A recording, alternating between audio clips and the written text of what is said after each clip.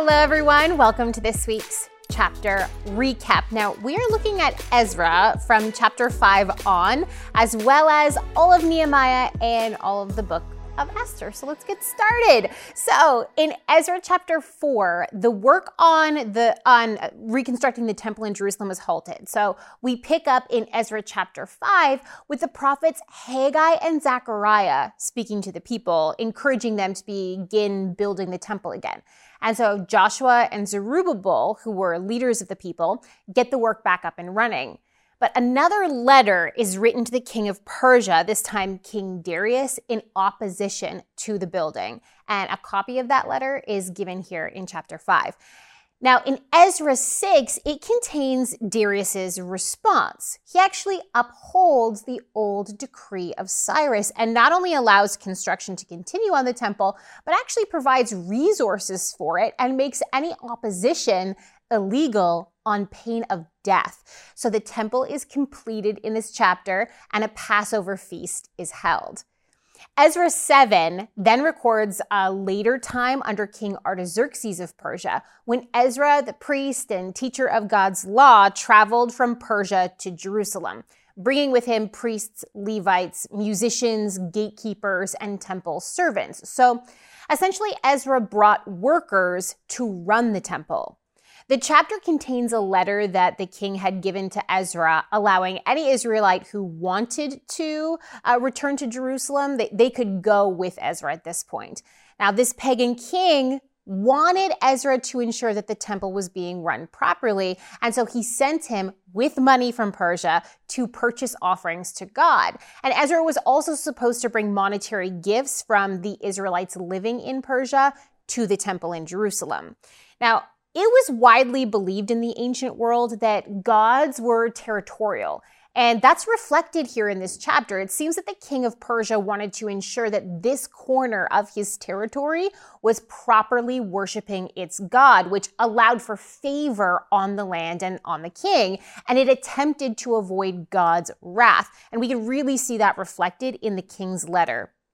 He was going a step further even, and he charged Ezra with appointing native rulers in this new remnant of Israel to have godly judges in the land once again. Ezra chapter 8 gives us a list of the family heads who returned with Ezra. It records how Ezra had to order some Levites to return with him because there weren't enough to run the temple effectively. So the people then, still in Persia, they fast for God's protection for this dangerous journey, and God honors that. They arrive safely in Jerusalem and they offer sacrifices at the temple. Now, Ezra chapter 9 deals with how all of the returned exiles had actually intermarried with the people groups of the land. Not all of them, but a bunch of them. A bunch had intermarried with the people groups of the land. Now, the text here makes it really clear that this isn't a problem with race. It's not a racial issue. It's a problem with religion. So Israel's worship to God should not be compromised, but it was being compromised, specifically by the raising of children who were worshiping pagan gods alongside God. So Ezra goes into mourning. Specifically, he goes into public mourning, and he repents and prays. And Ezra 10 records how the people call an assembly in Jerusalem to deal with these marriages case by case. And it happens over a period of about a year, essentially calling for divorce. Now, the chapter closes the book out with a list of those guilty of intermarriage. Okay, moving on to the book of Nehemiah. So Nehemiah chapter 1 occurs a bit after the return of Ezra, and it lets us know that though the temple of Jerusalem had been rebuilt, the city's walls and its gates were still in ruins. So that leaves the city vulnerable to attack. So Nehemiah prays about this, and we find out that he's an Israelite who's working as cupbearer to the Persian king Artaxerxes. In Nehemiah 2, Nehemiah risks mourning in the presence of the king, which no one was supposed to do. We see Nehemiah admit that he was afraid of doing this, but it was for a good cause. So he does it, and when he's questioned by the king, Nehemiah asks to be sent to Jerusalem to rebuild the walls and gates. And the king supports him and sends him with letters of safe passage, monetary aid, and even military protection. Nehemiah arrives in Jerusalem, still in this chapter. He rests for a few days, and then he inspects the walls secretly. Now, the reason for his cloak and dagger approach is revealed when the work begins on the wall and leaders in the area protest, sending messages to the king in Persia. Nehemiah chapter 3 gives us a list of who was building what section of the wall, which has actually been really helpful to modern researchers reconstructing what Jerusalem of that time would have been like. Now, Nehemiah 4 gives us Sanballat and Tobiah's plans to attack Jerusalem, but their plans are leaked to Nehemiah, resulting in the builders of the wall arming themselves and coming up with a system of signals so that they could be ready to defend this city, all the while building the defenses of the city. Now, luckily, news of their preparedness actually stopped this attack from happening.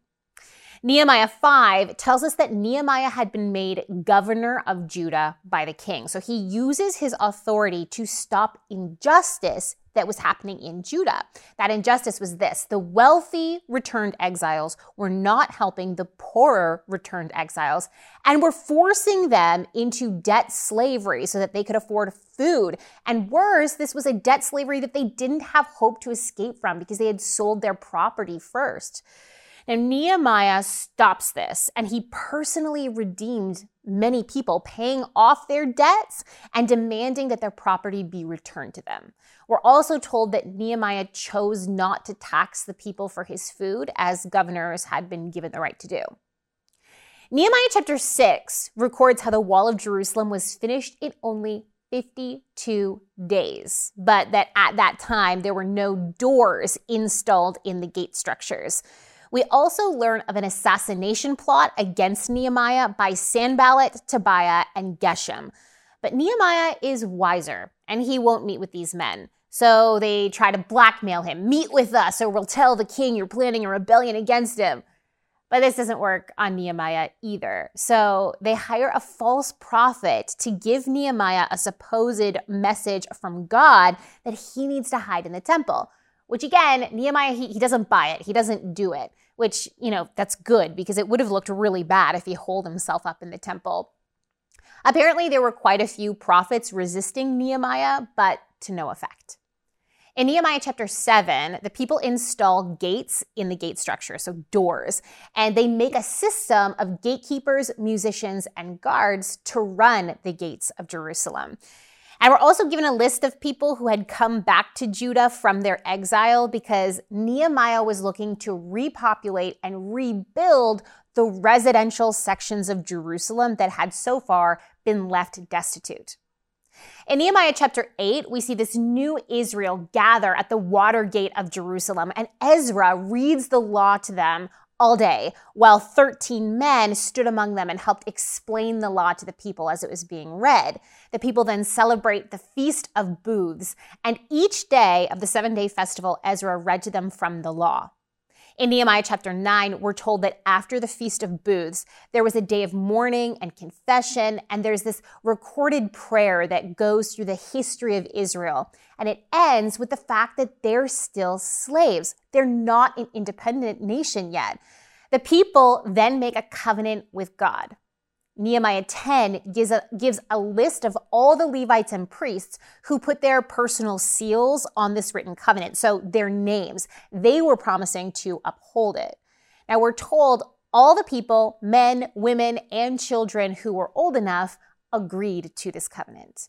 Nehemiah 11 then talks about the leaders who settled in Jerusalem and some of the villages and cities that were also resettled at that point. They're also named.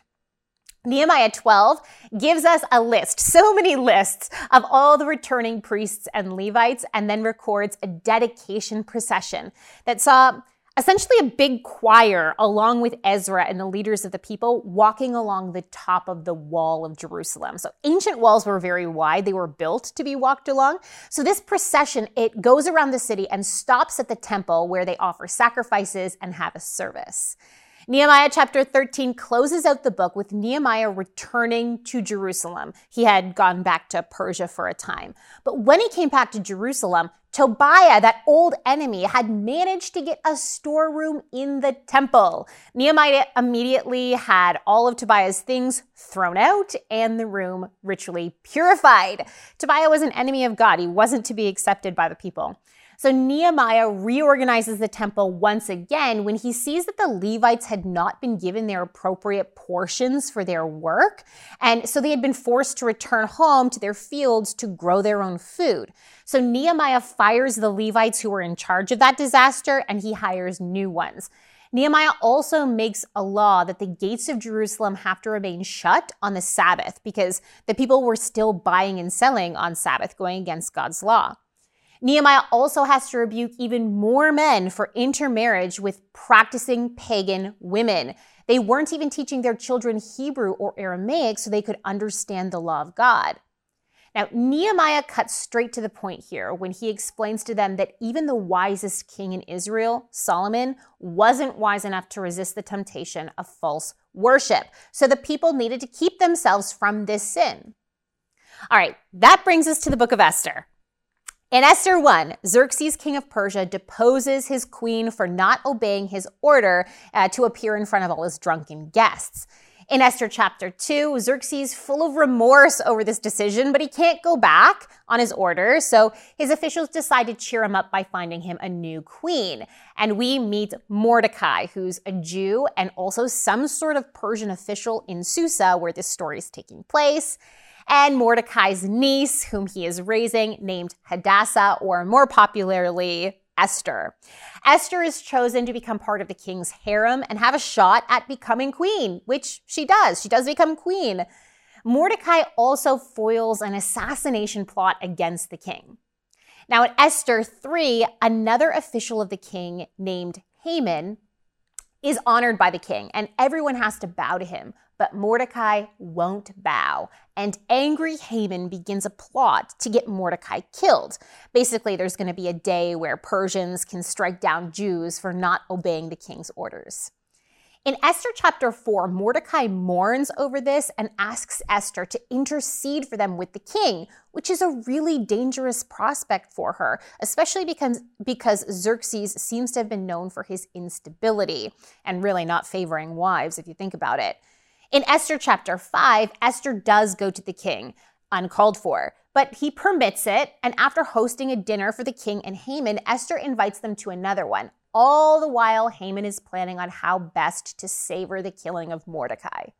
In chapter 6, the king goes through his royal records and realizes Mordecai hadn't been rewarded for foiling that assassination plot, so he rewards Mordecai through Haman's unknowing suggestions. There's lots of irony going on here. Esther chapter 7 sees the queen finally telling the king about Haman's evil plot. Haman is executed on the pole he had erected to hang Mordecai on. Esther chapter 8 sees Haman's estate being given to Esther, who then puts Mordecai in charge of it, and Mordecai is given the task of writing an edict for the Jews to be able to defend themselves. Esther 9 records how many people helped and defended the Jews, and Haman's sons are executed as well, and the yearly festival of Purim is established. And finally, in Esther chapter 10, we're given a quick note about how Mordecai rose to second in the kingdom of Persia. So essentially, Esther is a book about God's deliverance written in a very appealing and a really clever way. You gotta love Esther. There's tons of irony in there. But anyway, that wraps up our recap for this week. Pop any comments or questions down below. And until next week, happy reading and studying. Thank you so much for watching. We want to keep producing high-quality biblical content, but we can't do it without your support. If you feel called to support us, please click the link in the description under Donate. Your support really means a lot to us.